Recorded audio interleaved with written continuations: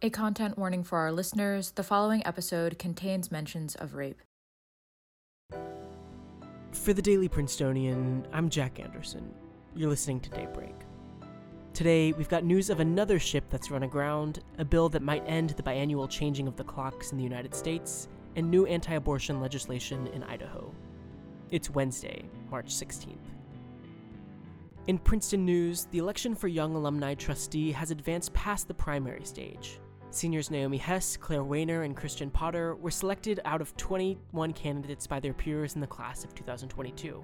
They'll move on to the general election, in which students from the classes of 2020 through 2023 can cast votes starting April 19th.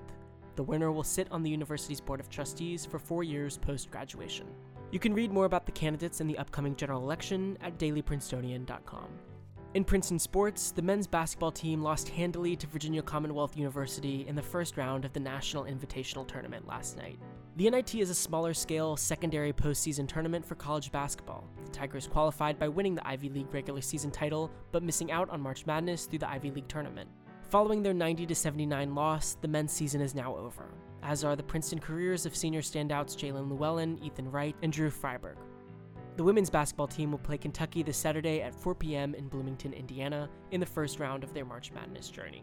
On Monday, Idaho passed a law prohibiting abortion after roughly 6 weeks of pregnancy, or when a fetal heartbeat is detectable. Similar in many ways to a Texas abortion ban passed last September, the bill calls on civilians to enforce its terms, though in Idaho, the state law would only extend the call to close family members of the unborn fetus.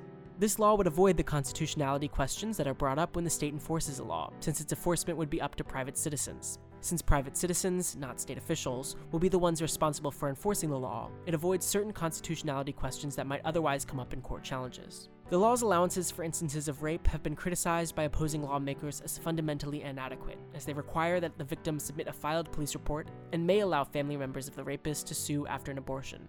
As nearby Oklahoma deliberates a similar ban, Idaho may be the first in a succession of states to adopt this type of legislation. Across the country, the Ever Forward, a huge cargo ship, has run aground in the Chesapeake Bay.